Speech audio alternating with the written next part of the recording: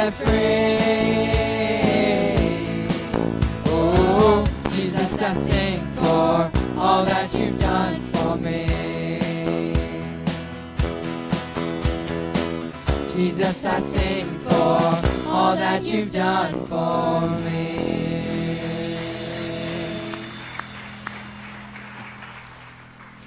Amen. And Father, everything we have, everything we are, and everything we do is from you. And we thank you so much for that. And Father, just today, we just ask for your blessing. We ask that you be just blessing Pastor and his wife as they're away, Lord. Again, that you would just bless the family. And Father, that we would just focus right now on your word, your worship, just even by sitting and hearing your word, Lord. That you would bless Robert as he teaches. And Father, that we would just in turn be a blessing to you. In Jesus' name, amen. Why don't you guys go ahead and have a seat? Or actually, why don't you go ahead and greet each other and say hello? Yeah.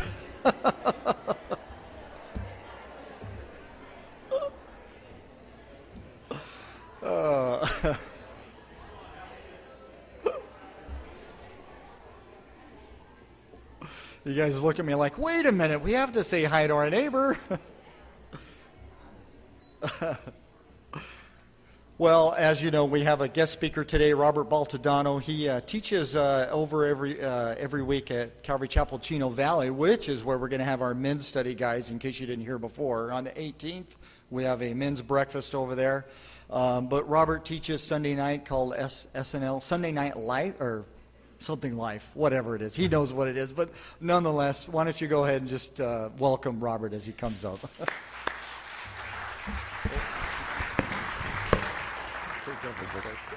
Good morning. It's good to be with you guys this morning.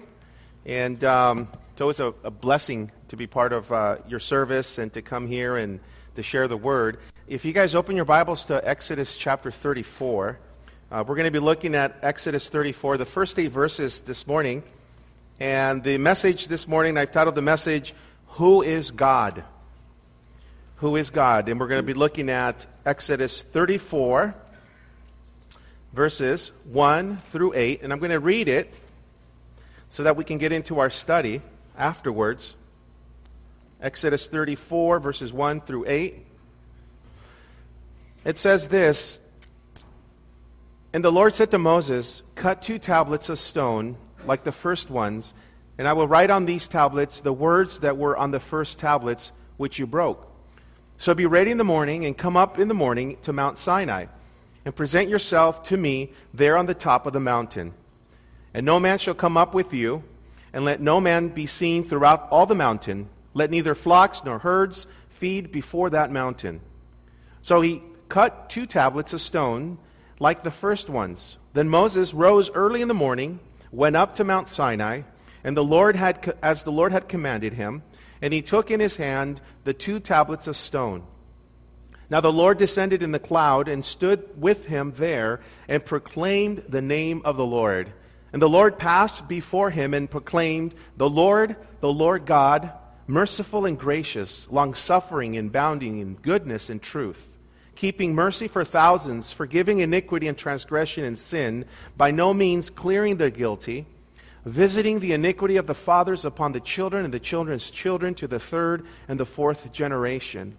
So Moses made haste and bowed his head toward the earth and worshipped. Most people have an opinion about who God is, what he's like, and some even if he even exists. Maybe this morning you're here with that question in your mind, does God really exist? And maybe you haven't crossed over to being a Christian and you're sitting and going to church and you're wondering if God even exists or what God is really like. It's kind of one of those mysterious questions that people will have. But you got to remember that your belief or disbelief in God will have drastic effects on how you live your life. In fact, your belief in God, whether you believe in God or not, will determine your priorities in life. How you view God will tell you how you're going to live your life. If you believe in God, then you have this fear of God or this reverence towards God. So it's going to change your life. But if you don't believe in God, then you're going to live the way you want to live. And it's interesting because this is something you see throughout our nation and throughout the world, that there are a lot of people that have different views about who God is. And it's a big question that people will ask. I read recently that it said that 89% of Americans believe in God. Now think about that. 89% of Americans believe in God. What does that mean, right? What does it mean when it says they believe in God? So I did a little research on that and found this, that 9 in 10 Americans believe in a higher power, but only a slim majority believe in God as described in the Bible. And this is why you have, as people will say, 70-80% of people in America believe in God, but their belief in God is just a higher power. It's a general understanding of God. There's a higher power. We believe that there's some type of creator in heaven, but they don't really understand or believe that God is a personal God, as you're going to see here in a moment. And that's what I want to look at this morning, is I want to answer the question, who is God? And I want to look at Exodus 34, and the first 8 verses of Exodus 34 reveal to us who God is, but not because Moses tells you who God is. God tells us who He is. And isn't it fair to have Him tell us who He is, rather than us trying to explain that to other people? Sometimes we get it wrong. And so today we're going to look at this, and this is all part of a kind of like a conclusion of chapter 33 of Exodus, where we see Moses requesting something to God. And he said this, he said, God, please show me your glory. What a great request, right? What a genuine request that Moses asked God in chapter 33, verse 18, show me your glory. Well, guess what? Here in chapter 34, that is going to happen. His request will be actually given heed to. And so in chapter 34, God instructs Moses to basically take 2 tablets, and God is going to give Israel a second chance. Because remember, the first tablets that were created, what happened? Moses broke them when he came down from the mountain the first time, right? He found the children of Israel in a crazy sin. They were just doing things that were not right. They were worshiping a golden calf. And in the midst of that, they were basically doing some pretty detestable things. And of course, that made Moses upset, and he ended up breaking the commandments. And so verse 1, he says, take 2 tablets. This is no other than the 10 Commandments. And he says in verse 1, like the first ones. And God says, and I'm going to write on these. And so it was God who was going to write on these tablets. It wasn't Moses who was going to write on these tablets. God did not ask Moses for his input. And Moses, tell me, how should we write these now? What should I add to make sure that my children do not sin? It wasn't about that. It was God who was going to write on the tablets. He didn't need Moses' input. It was God himself who was going to approve the actual stones or the writing themselves. But the first ones in chapter 32, if you go with me to chapter 32 real quick, look at verse 12 or 16. We see very clearly in chapter 32, verse 16, that this was the work of God. Notice, now the tablets were the work of God, and the writing was the writing of God, engraved on the tablets. It was God who wrote them down. Just like our Bible today, it was God who inspired men to write what we have today. It's not about us trying to write our own Bibles. There's a lot of different religions out there that add to the Bible. Mormonism, Jehovah's Witnesses. They all add to the Scriptures. They all twist the Bible. They twist it to fit their theology, but they're not being fair. They're actually heretics, if you will, because of the fact that they're actually adding on to the revelation of God that contradicts what the Bible says about God. And so we see here very clearly that this was the work of God, not the work of Moses, not the work of any man. It was God himself who did this. And the covenant God had made with the children of Israel had to do with keeping this law. And so they were under the law, and they were to obey God's law. And if they obeyed God's law, then things will go well with them. And so we see here that Moses had broken the first 2 tablets because they were in sin. They broke the law. And now we see here that the Lord requires Moses to cut 2 stones. You get the stones, and since you broke the first ones, now you're going to pick them out, but the Lord would be the one writing on it. And notice what happens in verses 2 and 3, what it says there. God says, so be ready in the morning and come up, he says, in the morning to Mount Sinai, and present yourselves to me there on the top of the mountain. God is saying to Moses, hey, get ready. Get ready because I'm going to do something cool. I'm going to do something very interesting and very, very miraculous, basically. And so God sets boundaries. Notice what he sets in verse 3. He says, listen, no man shall come up with you. Let no man, he says, be seen throughout all the mountain.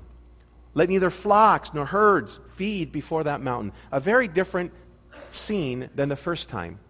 See, the first time that Moses went up to Mount Sinai, Joshua went up with him. There were men on the base of the mountain. This time God says, I don't want anybody near the mountain. Not even cattle, not even, animals grazing. Because if that was the case, then that means that farmers would be with those animals. And that wouldn't be a good thing. And so God says, I want nobody close to this mountain, but I want you to get ready. And so what happens? Well, he's wanting nobody there, no shepherds, no assistant with Moses. It was just Moses himself. And so the mountain had to be set apart because God is holy and he's about to do something pretty incredible. So what happens? Notice in verse 5, it says this. Now the Lord, actually verse 4, so it says, so he cut 2 tablets of stone like the first ones. Then Moses rose early in the morning and went up to Mount Sinai as the Lord had commanded him. And he took in his hand the 2 tablets of stones. It says that Moses rose early in the morning. He was excited. And God spoke to him. He says, hey, get ready in the morning. This is what's going to happen. How excited would you be if God told you the night before church, hey, get to church tomorrow because I'm going to speak to your heart? How many of you would be like, I can't wait to get up. I'm going to be at church. God said he's going to do something in my life. Right? We'd be excited. And so we see here that God told Moses, hey, wake up in the morning. This is what's going to happen. Moses did not waste any time. He got up early in the morning. And then it says there in verse 5, this is where it says, then it says, the Lord descended in the cloud and stood with him there and proclaimed the name of the Lord. You know, it's interesting to me that when you look at clouds in the Bible, when you look at this, in the Bible, clouds are a symbol of the presence of God. When you get to a place where there's a cloud, most of the time it's in reference to the presence of God. Let me give you some examples real quickly. In Exodus chapter 19, verse 16, God again descended on a cloud there in Mount Sinai. In Exodus 13, verses 21 to 22, God led Israel during the daytime in a cloud, a pillar of cloud in the daytime. In 2 Chronicles chapter 7, verse 2, God filled Solomon's temple, and it was a cloud. In Luke chapter 1, verse 35, we see that Mary was overshadowed, and at the conception of Jesus, there was a cloud in the midst there. In Acts chapter 1, it says Jesus ascended up on a cloud. Again, the symbol of God's presence. In Revelation chapter 1, verse 7, a cloud will be present at the return of Jesus Christ. And here we see in chapter 34, the presence of God associated with clouds. Here he comes upon it. What Moses is about to experience here is a divine visitation of the presence or dwelling of God on earth. He's about to witness something very spectacular. And it says there in verse 6 and 7, notice, and the Lord passed before him and proclaimed, the Lord, God, merciful, and he says gracious, he says long-suffering, abounding in goodness and truth, keeping mercy for thousands, forgiving iniquity and transgressions and sin. He says, by no means clearing the guilty, visiting the iniquity of the fathers upon the children and the children's children to the 3rd and the 4th generations. God all of a sudden reveals himself to Moses in a very miraculous way. You know what this tells me? This tells me that God wants to be known. You know, God could have easily stayed in heaven and just spoken to Moses from there, but instead, God comes down and meets Moses. He meets with Moses, and this is what makes God a personal God, because he comes to us. You know, God could have stayed in heaven and said, hey, you want to get to heaven, you got to come up yourself. I'm not going to come down and get you. But he didn't do that, right? He came and sent who? Jesus to walk on this earth in the person of God, in the person of God, and he came to relate to us and walked among us. And so that makes God very personal. He wants to be known. And it's totally different than all the other religions that we have today, where God is up there and you're down here. There's no relationship, there's no aspect of relationship in a lot of these world religions. It's God's way up there, and there's no relationship with God at all. They think it's weird that you talk to God. They think it's weird that you can ask things of God, and it just, they don't understand the concept of relationship. As Christians, we do. We know that God wants to relate with us on a personal level, and so we see here that that is what God is doing. He wants to be known. So here we see God, Moses gets what he requested. He wants to see his glory, and so here's a proclamation of God's name. What does that mean? His character. God reveals his character, who he is. And God revealed as much of his glory as much as Moses can actually take. Why is that? Because it says in Exodus 33, verse 20, God says, "You cannot see my face, for no man shall see me and live." That's pretty powerful, isn't it? God says, if I can't show you myself, 100% of who I am, because you wouldn't make it. And so whatever God revealed to Moses was enough for Moses to take. He couldn't go beyond that. And so what does he say in verse 6? It says that the Lord passed before him, and he begins to proclaim. What God proclaimed is of utmost importance to Moses at this time. And in fact, the proclamation here, the word proclaim, means that Moses saw and heard something. This was not a subjective experience. This wasn't a feeling that Moses felt. I just felt God today. I felt God say this. It wasn't that. It was an objective reality that God himself revealed himself to Moses. He made himself loud and clear. Therefore, it was an objective experience. Moses did not come down from that mountain to tell people, I felt God. You know what I'm saying? Now, don't get me wrong. God uses our feelings to relate to us. I'm not saying that we should deny our feelings. But when it comes to Christianity, our Christian faith is an objective faith. You knew that, right? Our faith is in Christ's. You see, I'm not a Christian because it just feels good. I'm not a Christian because there's just this feeling, a burning in my bosom that just says, you're in the right spot. I'm a Christian because my faith is objective, because there was a man by the name of Jesus Christ who walked on this earth. There are no historians on this earth, unless they're really just against Christ so much, that denies the existence of Christ on this earth. Most secular historians believe that there's a man by the name of Jesus that surely did walk on this earth. The question that they have, or the problem, is whether he's God or not. And so your faith as a Christian, my faith, is an objective faith. It's not based on a feeling. You're not a Christian because there was a feeling that you just felt good. No, it's because you know that Christ is real. And so this is what's happening here. We see that God reveals himself in this cloud. He proclaims himself in an objective way, like the burning bush experience. You know, again, Moses saw a visible manifestation of God through a burning bush. There was something that God gave him to see. And so we know that the Christian faith is an objective faith. It's faith in Jesus Christ. He is the object of our faith.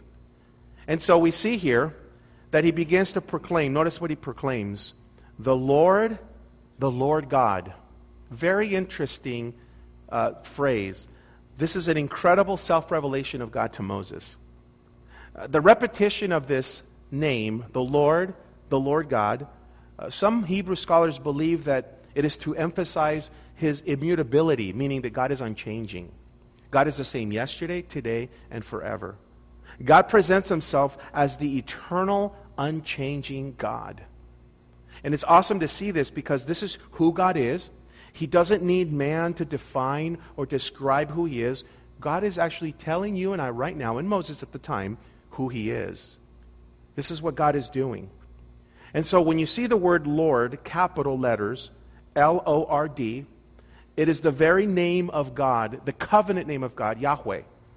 It's I am that I am. He revealed himself with this name to Abraham, to the patriarchs, to Moses, to Joshua. When you read your Bible and you see the capital letters, L-O-R-D, that is the covenant name of God.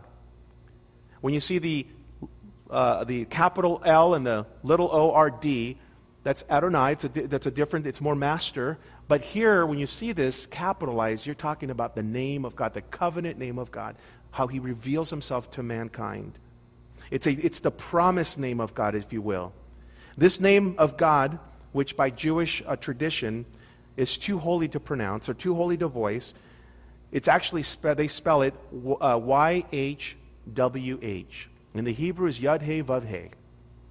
It's so holy, and you've seen that, right? When you may be talking to a Jewish person, they will go G-D. You've seen that, right? God's name is so holy, according to their tradition, they can't even voice it, pronounce it, spell it. They have so much reverence towards the name of God. And we see here very clearly that this is the covenant name of God, Yahweh. You know, Yahweh in the Old Testament, that name occurs 6,519 times. That's a lot of ways God has presented himself. This name is used more than any other name of God, and it was first used in Genesis chapter 2, verse 4. God's name is vital to a proper understanding of God. We have to understand who God is. Knowing God should be the top priority of every human being, especially for us Christians. See, as a non-Christian, they should be seeking out who is God. As Christians, we should be growing the knowledge of our understanding of God. And this is what we see here, is that God is revealing himself to Moses in this way. You know, non-Christians today are enamored with God today, believe it or not. You know, you have Oprah, right, who's like a spiritualist, who has her understanding of God, right? You have other people that are out there, television shows that are not Christians, that are truly trying to seek who God is, but they come to wrong conclusions of who God is. There's this lady that I read about recently. She's a well-known philosopher. Her name is Nancy Abram. And she's married to a world-renowned cosmologist. This is not a non-Christian lady. She is seeking, basically, who God is. She wants to know who God is. So she's actually done her own research. And she's come to her own understanding of who God is, and she begins to write about this. And I'm reading this, and I'm like, wow, that's pretty interesting how she's come up with this definition of God according to what she believes God is, who God is. And so she wrote a book called A God That Could Be Real, Spirituality, Science, and the Future of Our Planet. Right there tells you a lot, right? You're like, okay. She said this, and I quote, God is arguably the most powerful concept in the human mind. But there is no single idea of God. Rather, they've been evolving nonstop for thousands of years. And she says this, there are 5 things we need to accept to truly understand God. She says, 1, God could not have existed before the universe. 2, God did not create the universe. 3, God cannot know everything. 4, God cannot intend everything that happens. And 5, God cannot violate the laws of nature. According to her, for you and I to understand who God is, you have to understand these things. You have to know these things. And what does she do here? She literally collapses. She destroys the character of God right there, doesn't she? And this woman is having huge conferences with thousands of men and women in the audience, and she's telling them these things. So our world is a religious world. Non-Christians are out there trying to understand God, like Nancy is, but they're all coming to the wrong conclusion. Where does she get this information? Barnes & Noble? You've gone to their religious section, right? Boy, you got books all over the place, right? People writing about God. I mean, lawyers and atheists and agnostics and then so-called religious men. And then you pick up these books and you look at their titles, and it's all about this crazy understanding of who God is because they don't know God. Why? Because they're not going here. They're coming up with their own understanding of God. They're very religious. They're interested in who God is, but they don't understand God. They come to wrong conclusions. Yet we see clearly, though, that in Romans chapter 1, verse 23, these are brilliant people that are writing books. And Romans chapter 1, verse 22 and 23 always comes to my mind when I read things like this, like Lady Nancy Abram. Professing to be wise, they became fools and changed the glory of the incorruptible God into the image made like corruptible man and birds and 4-footed animals and creeping things. They're professing to be wise. They are wise people. They're intelligent. They're not dumb people. But yet, because they deny God, they become fools. See, that's the secular world for you. The world has many spiritual people, but they fall short of the truth of God. Now, we can all say, yes, you're right, Robert. That is so true. Yep, secular people, they think they know God, but they really don't. But did you know that there's a dangerous movement within Christianity today that are pretty much destroying the identity of God as well? There's a trend today, a movement in the church, where church leaders are attempting to redefine God for the purpose of making it more, easy for people to understand God. They begin to redefine church. They begin to redefine Christianity. No, that was back in the old days. Oh, the New Testament, that was old. We're in a new culture here. We need to redefine the way we reach people in America. I get that, and I understand that. There are a lot of people that are probably different when it comes to Christianity, so you reach out differently to them, but you never exchange the truth, right? So this movement begins to redefine God. It's a popular theological trend today. They're rethinking of God, and people, what they're doing is they're stealing the identity of God. What do you mean by that? Well, you know what identity theft is. Identity theft is somebody stealing your Social Security number, personal information, and they misrepresent you in order to make purchases in your name. It's not you.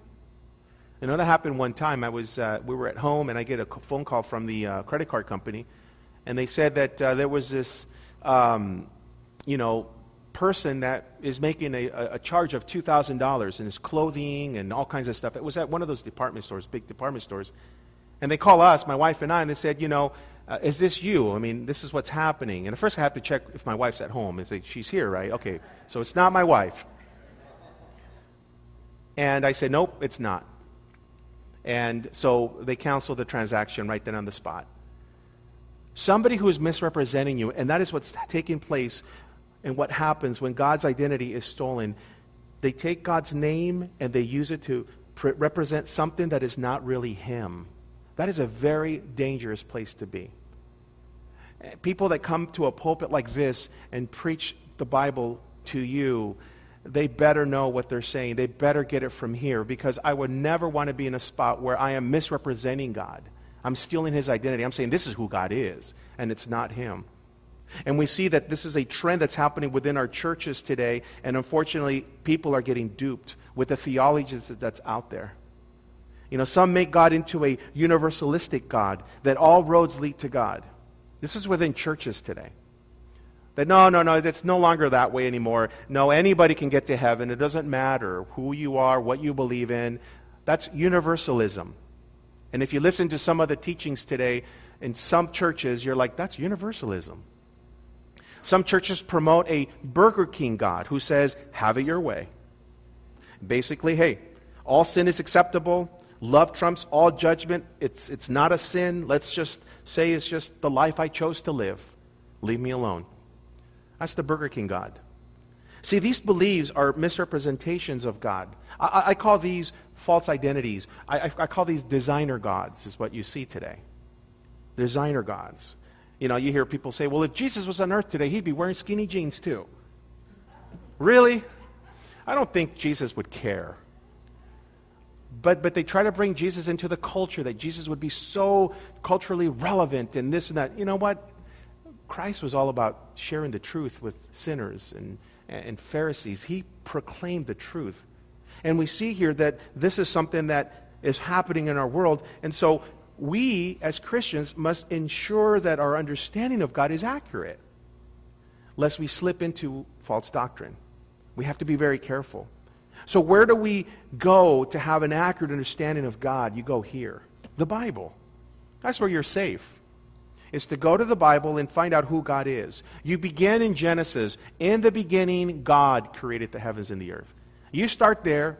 You believe that first verse, the rest of the Bible will be easy. You have a problem with verse 1 of Genesis chapter 1, then you're going to have a hard time reading the rest of the Bible. And unfortunately, a lot of people stop there and say, I can't believe that.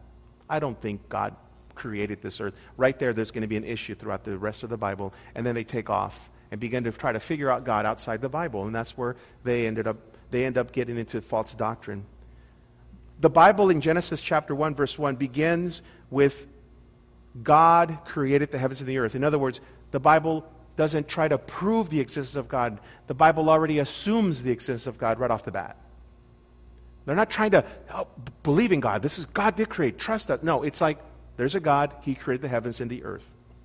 People can speculate as to who God is in philosophy, but God himself tells us who he is, his distinctive, most essential qualities. So what does he say? Who is he? That's the question that I'm answering today. Who is God? Well, let's look at verse 6. He gives us several things to tell us who he is. Notice verse 6. It says here, the Lord passed and proclaimed, the Lord God, here it is, merciful and gracious, long-suffering and abounding in goodness and truth. Let's stop there. Merciful, gracious, long-suffering and abounding in goodness and truth. These words are quoted throughout the Bible, the Old Testament and the New Testament. It is pretty consistent throughout the entire Bible. They are the heart of the very self-revelation of God to man. God always reveals himself with this, that he tells you, hey, I am merciful, I am gracious, I am long-suffering, I abound in goodness and truth. Let's look at those. What do those mean? Well, some Hebrew scholars believe, and they point out, that all the words that I just read to you in the Hebrew language are actually crowded together. And what I mean by that, they say, is that it's used here to express the idea of God's grace in its various manifestations to us. And it's interesting because merciful, gracious, long-suffering, and abounding in goodness and truth is all speaking about his grace. It's proclaiming his grace. The words pile upon each other to express the gracious nature of God towards us. So let me define these for you. Let's look at the first one. He says, I am merciful. The word in your Bible perhaps says compassionate. That's really what the word means. And what the word means here is from the Hebrew word raham, which is the same root word for womb. And what it means here is that this word describes the tender love of a mother for the child who came from her womb. What is this saying about God? What is he revealing about himself? He's revealing this, that God has that compassionate parent-type love for us. He's compassionate. I'm a parent. I have a 3-year-old and a 7-year-old. I love my kids. Perhaps you're a parent. You love your kids. Yeah, they can be jerks at times, right? It can be hard to handle. But it is what it is. It comes to the territory, right? You can't program your kids to be good. It happens. But you love your kids. And there's a compassion heart towards them. Even when they're not doing well, even when they're being disobedient, I still love my kids. I have that parent type of love towards my kids. God has a parent type of love toward us. And what that means is that he actually has compassion towards us. Let me give you some verses in Scripture that show how much he loves us when it comes to that parent type love. Luke chapter 13, verse 34. Listen to what Jesus said. "O Jerusalem, Jerusalem, you who kill the prophets and stone those who are sent to you. How often I have longed to gather your children together as a hen gathers her chicks under her wings, but you would have none of it." Did you see that? Jesus has that parent love to bring those chicks under the wing like that the chicken does to her babies. Psalm 103:13, just as a father has compassion on his children, so the Lord has compassion on those who fear him. Think about it. The God that you serve, the God that you love, the God that you worship, his compassion towards you is like a father. He's our heavenly Father. He's the perfect Father. And he loves us that way. And he can relate to us in a deep way as a parent. Notice, though, he says, not only am I merciful, but he says he's gracious. That word is kanan, where we get our name Hannah or John. And the root means to bend or to be inclined. It means to be inclined to help someone. And so what God is saying, he's saying, I'm not only merciful, but he's saying God is gracious to us. He is inclined to want to help us. He's inclined to want to help us. And sometimes we think God is not wanting to help us. But he does want to help us. You know, even Jesus gave that invitation in Matthew 11:28 through 30. He says, "Come to me, all you who labor and are heavy laden, and I will give you rest. Take my yoke upon you and learn from me, for I am gentle and lowly of heart, and you will find rest for your souls. For my yoke is easy and my burden is what? Light. Jesus says, listen, you're carrying a burden. Come to me. I want to help you. You come home from work, your brain is bogged down with a bunch of stuff that went down at work. Perhaps you have something going on in your family life and you're just burdened. You're going through a lot. And Jesus is saying to you, listen, why are you carrying that stuff? Come to me, I want to help you. That's the God that we serve. Not only is He merciful, not only does He parent you with compassion, but He wants to help you. He's inclined to help you. God is not up in heaven saying, I'm sorry, I don't have time for you right now. I'm listening to all the stories that Billy Graham is sharing with me right now. No, the moment you say, Jesus, can you help me? He will help you. Don't deny the help of Christ. He wants to help you. Hebrews chapter 4, verse 16 says, let us come boldly to the throne of grace, that we may obtain mercy and find grace to help in time of need. I love that, don't you? It says, go to the throne of grace. Remember, the throne was a throne of mercy. It was a throne of judgment. God says, no, it's a throne of grace, because I am going to give you what you don't deserve.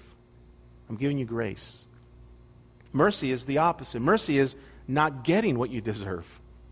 Justice is getting what you deserve. We have a God who is gracious and merciful, who gives us what we don't deserve, and who withholds what we deserve. And so God says, go boldly to the throne of grace. It's a grace, not a throne of judgment. Sometimes we think that God is going to judge us. Oh, no, I can't. I just failed God. He's going to smash me. I can't do this. And then all of a sudden, the enemy has that person running the other way. That's not the way it's supposed to be. You're supposed to go to the throne of grace. One of my commentaries said this, and I quote, God cares when He doesn't even have to care. He cares when He doesn't get anything out of the relationship. He cares when you can't even repay Him for what He's done in your life. He cares without any ulterior motives. That should give you a lot of peace. That God cares for you. And it doesn't matter if you can't repay Him. You know, we as human beings, we're kind of like the other way, right? We'll care for people. And you're like, okay, I cared for you. You better take care of me too. And when we put, these rules and whatever it is, that our relationship with each other sometimes is so flawed, and God doesn't deal with us that way. He'll help us, and He helps us, and will help us, and will help us. Notice what He says. Not only is He merciful, not only is He gracious, but He says He's long-suffering. Your Bible might say slow to anger. That means that God is patient with us. Someone once put it this way, God has a long fuse. Have you ever been around people with short fuses? Aren't they scary? You just never know when they're going to blow up. You may be having a fun time with them, excited and talking, all of a sudden they just blow up. You're like, whoa, well, what did I do? What did I say? It's scary sometimes, right? It's not comfortable to be around people with short temper. God has a long fuse. And His track record proves it. I mean, you look at, throughout the Bible, the things that people did in front of Him, and God did not come down from heaven and strike them dead, right? At times there were some incidences where He did, but most of the time, God was very patient. God has a long fuse. Be glad. Be very glad. What else does He say? Notice, it says, He's abounding in goodness. That word could actually be interpreted loving kindness. It's the word in Hebrew, chesed. It is one of the most marvelous words in the Hebrew vocabulary. It means to be faithful, to be loyal, to show goodness and mercy. Not because the object deserves it, but because the giver chooses to give it. Isn't that incredible? God is loving kindness. He is good. No wonder David said in Psalm 23, verse 6, at the end of that psalm, he said, surely goodness and mercy shall follow me all the days of my life. Can you say that? I mean, David, who went through a lot, right? David who committed adultery, David who committed murder, David who was a liar, could say, after all of that the mercy of God, the goodness of God will still follow me. I think that's cool. It says that God abounds in goodness, in loving kindness. In other words, there is no shortage of God's love. There's no shortage of God's love. This is the best the Hebrew language has to offer in describing the gracious nature of God. You see, this is an incredible word in the Bible when we try to describe God or His attributes. We have a hard time trying to communicate this to people, trying to communicate God's love, because God is so huge. And even Paul the Apostle said this, and he couldn't even describe everything. In Romans 11:33, he says, "Oh, the depth of the riches, both of the wisdom and knowledge of God. How unsearchable are His judgments and His ways past finding out." He says, I just can't go beyond that. God is telling Moses, this is who I am. But there's another side of God that God wants Moses to actually understand as well.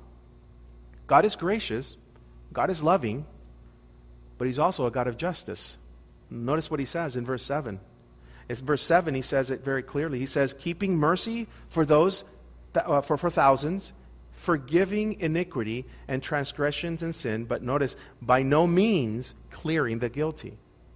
Visiting the iniquity of the fathers upon the children and the children's children to the third and the fourth generation. His loving and gracious character does not cancel out His righteousness. God forgives. Understand that. He forgives.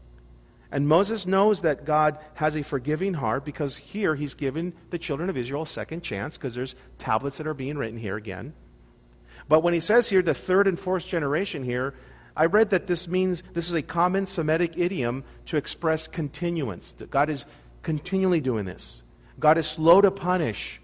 He gives people a chance to get right with Him. But if we don't and we refuse to get right with God, then we will pay for our sin, the consequences of our sins. The Bible says the wages of sin is what? Death.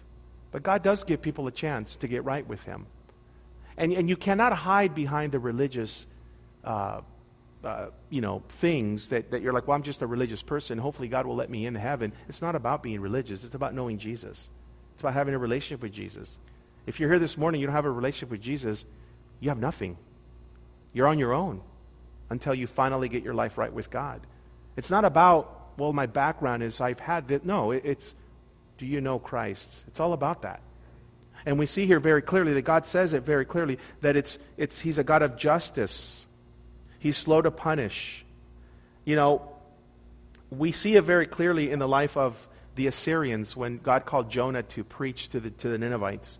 And you remember that the Assyrians were very vicious people. They were horrible people, and yet God was going to give them a chance to repent and was going to use Jonah to go and preach against them. And He did eventually, and what happened? They turned and they repented.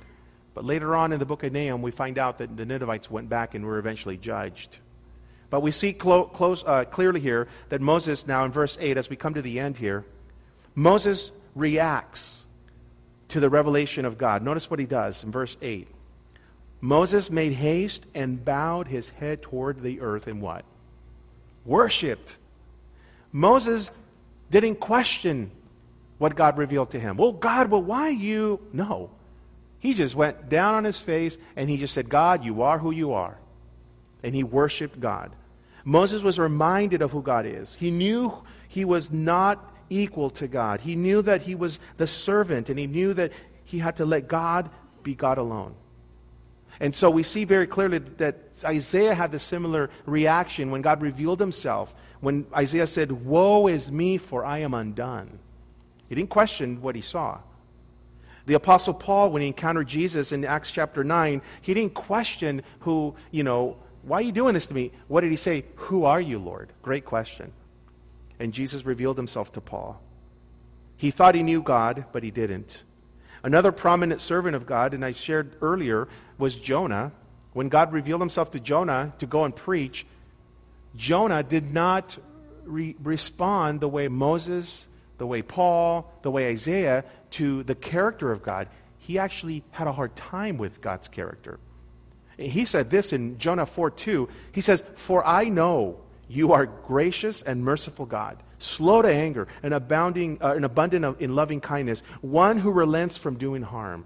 He had an issue with the character of God. Do you have issues with the loving nature of Christ? I mean, sometimes we may have that, like, I don't want that person saved, Lord. I can't believe it. I knew it, Lord. Your love is just, I can't stand it. That's what Jonah did. It's like, I knew Jonah understood God's character, and he was mad that God was loving and merciful.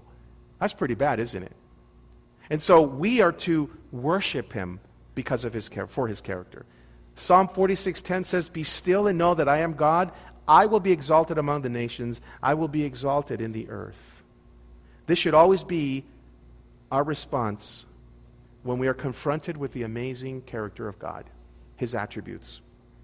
This revelation of God to Moses forever puts away the idea that we have a bad God in the Old Testament and a good God in the New Testament. It totally closes the door on that, because God's love and mercy and grace is present in the Old Testament as well as in the New Testament. The difference with us in the New Testament is that we're under a different covenant, and we're under Jesus Christ, the blood of Christ. But he's the same God who still requires a sacrifice. The God that you see in the Old Testament is the same God that we're worshiping today, but the thing is that God provided his sacrifice. Who was it? It was Jesus. And because of Christ, we stand redeemed and justified. Without Jesus Christ, we have no sacrifice. We are going to basically just become our own sacrifice. And that's what the Bible says. The wages of sin is death, destruction. It's a done deal. So we need to be under Christ and under his blood. And so Exodus 34, verses 6 and 7 is a fulfillment of Christ himself. John chapter 1, verse 14, it says, "And the Word became flesh and dwelt among us, and we beheld his glory, the glory of the only begotten of the Father, full of grace and truth." Jesus dwelt among us. The word dwelt is where we get the word tabernacle. Jesus tabernacled among us. The tabernacle was moved around all the time, but now we have Christ, and we see that the same Jesus is the Christ that we worship today. In Christ, we see the visible manifestation of God himself in the second person of the Trinity. John said in John 1:18, "No one has seen God at any time. The only begotten Son, who is in the bosom of the Father, he has declared him."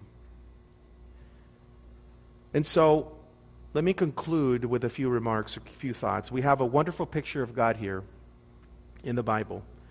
I remember Philip's request to Jesus in the New Testament. He said to Jesus, "Lord, show us the Father, and it is sufficient for us." It's like, Lord, just give us a glimpse of God. What did Jesus say? "Sure, here you go." Bloop. No, he didn't do that, right?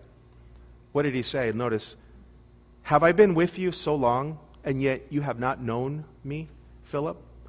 He who has seen me has seen the Father. So how can you say, 'Show us the Father'?" What is he saying? He's saying, Philip, as you're staring at me, you're staring at God. Jesus even said, "If you've seen me, you've seen the Father." What he does is what I do here. I don't do anything in contradiction to the Father in heaven. Philip had the visible manifestation of God before him. Isn't that wild? We didn't. But the Bible says, Jesus said in John 17, "Blessed are those who believe and have not seen." That's you and me. These guys had God in front of them in the person of Jesus Christ. And maybe tonight you're saying, "Man, I don't know if I know God. I don't know if I know Jesus. What is going on here? I mean, I thought I knew God," but listen, there's always chance to know God. There's always time for that. God wants to reveal himself to every person, and yet sometimes people will reject him and don't want him. They want to live their life. See, the good news is this, is that God is still gracious, he's still merciful, he's still long-suffering, and he's ready to pardon your sin. And that's the cool thing about it, that God is a loving God, a forgiving God. The gracious nature of God should give you and I confidence to call upon God for help, and for the non-Christian, for salvation. Because God is always there willing to save people. Amen? Let's pray. Father, we want to thank you for your word. I thank you, Lord, that you yourself revealed yourself to Moses and to us through the Bible. That, Lord, we don't have to read other books, but Lord, we can just go to the main book, the Bible, to have a better picture of who you are. And Lord, help us to have that understanding of you, the correct understanding of you, to know you, to honor you. Perhaps there are some of you in here today, and I'm just going to ask for you to keep your heads down and your eyes closed. I want to pray for some of you here. And I want to pray that for two groups here. One is I want to pray for the Christians who are here. You've been revealed by God, His character, and perhaps you've been denying that. You've been maybe not asking God to help you. You've been trying to live your life on your own without allowing the gracious heart of God to be in your life. And you need prayer. You want to relate to God on a more personal level. Maybe that's something that has been kind of lacking in your life. And if you're here this morning and you want me to pray for you to have a closer walk with Jesus, raise your hand. I want to pray for you. God bless you, sir. God bless you, ma'am. God bless you. Lord Jesus, I pray for those that raised their hands. And I pray, God, that you will reveal yourself as you did today, but that you will reveal yourself in a most awesome way to them personally, who they are, their personality, their character, even with their glitches and their flaws, so they can understand who you are and to walk with you, Lord, and to love you and to honor you, Lord. I hope and pray that this revelation of you to Moses has given them, Lord, your children here this morning, an encouragement to really, really get involved in this relationship with you and to honor you and love you.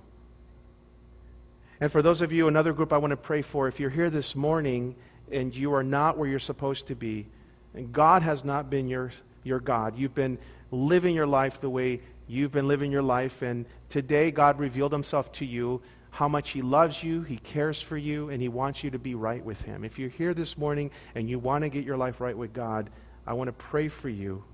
Would you raise your hand? Anybody here? God bless you, sir. God bless you, ma'am. God bless you, ma'am. I'm going to pray for you, and I want you to repeat this in your own heart. I want you to say this: God, forgive me of my sins. I receive Jesus as my Lord and my Savior this morning. I want you to be the Lord of my life.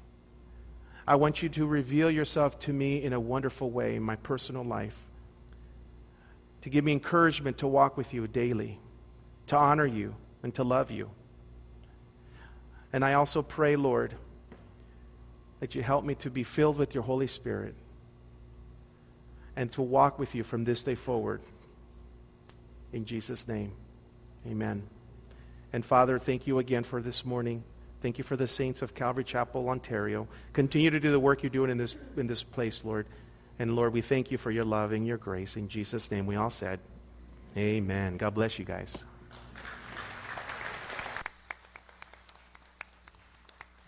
Let's all stand together. If you were one of the people that raised your hand, just listen to these words and just let it minister to you. And if you weren't, just remember that time.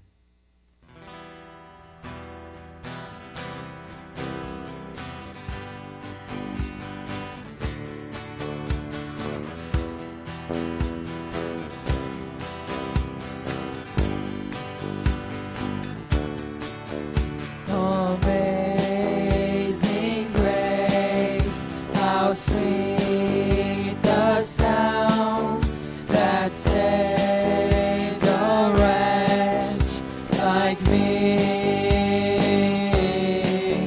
I once was lost, but now I'm found. Was blind, but now I see so clearly. Hallelujah, grace like rain falls down on me. Hallelujah, all my sins are washed away. They're washed away.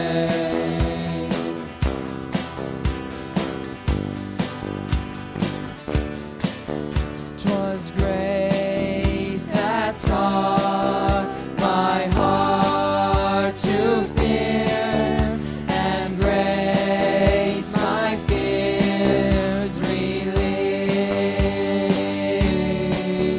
How precious did that grace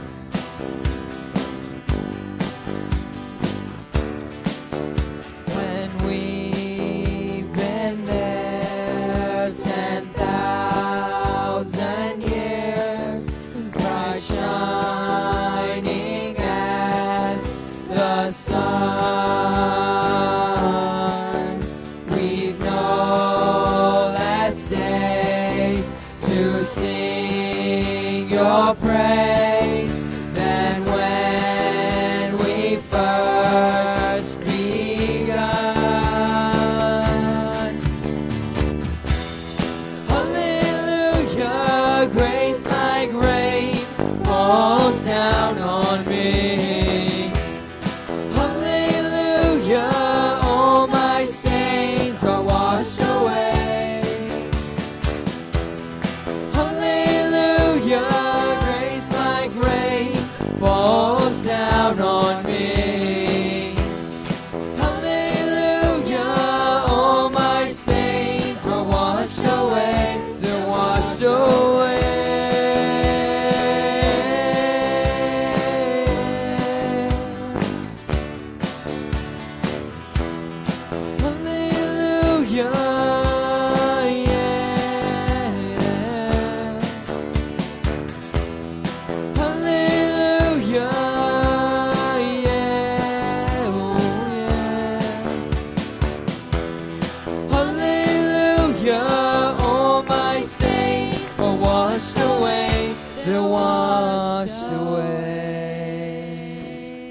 Amen.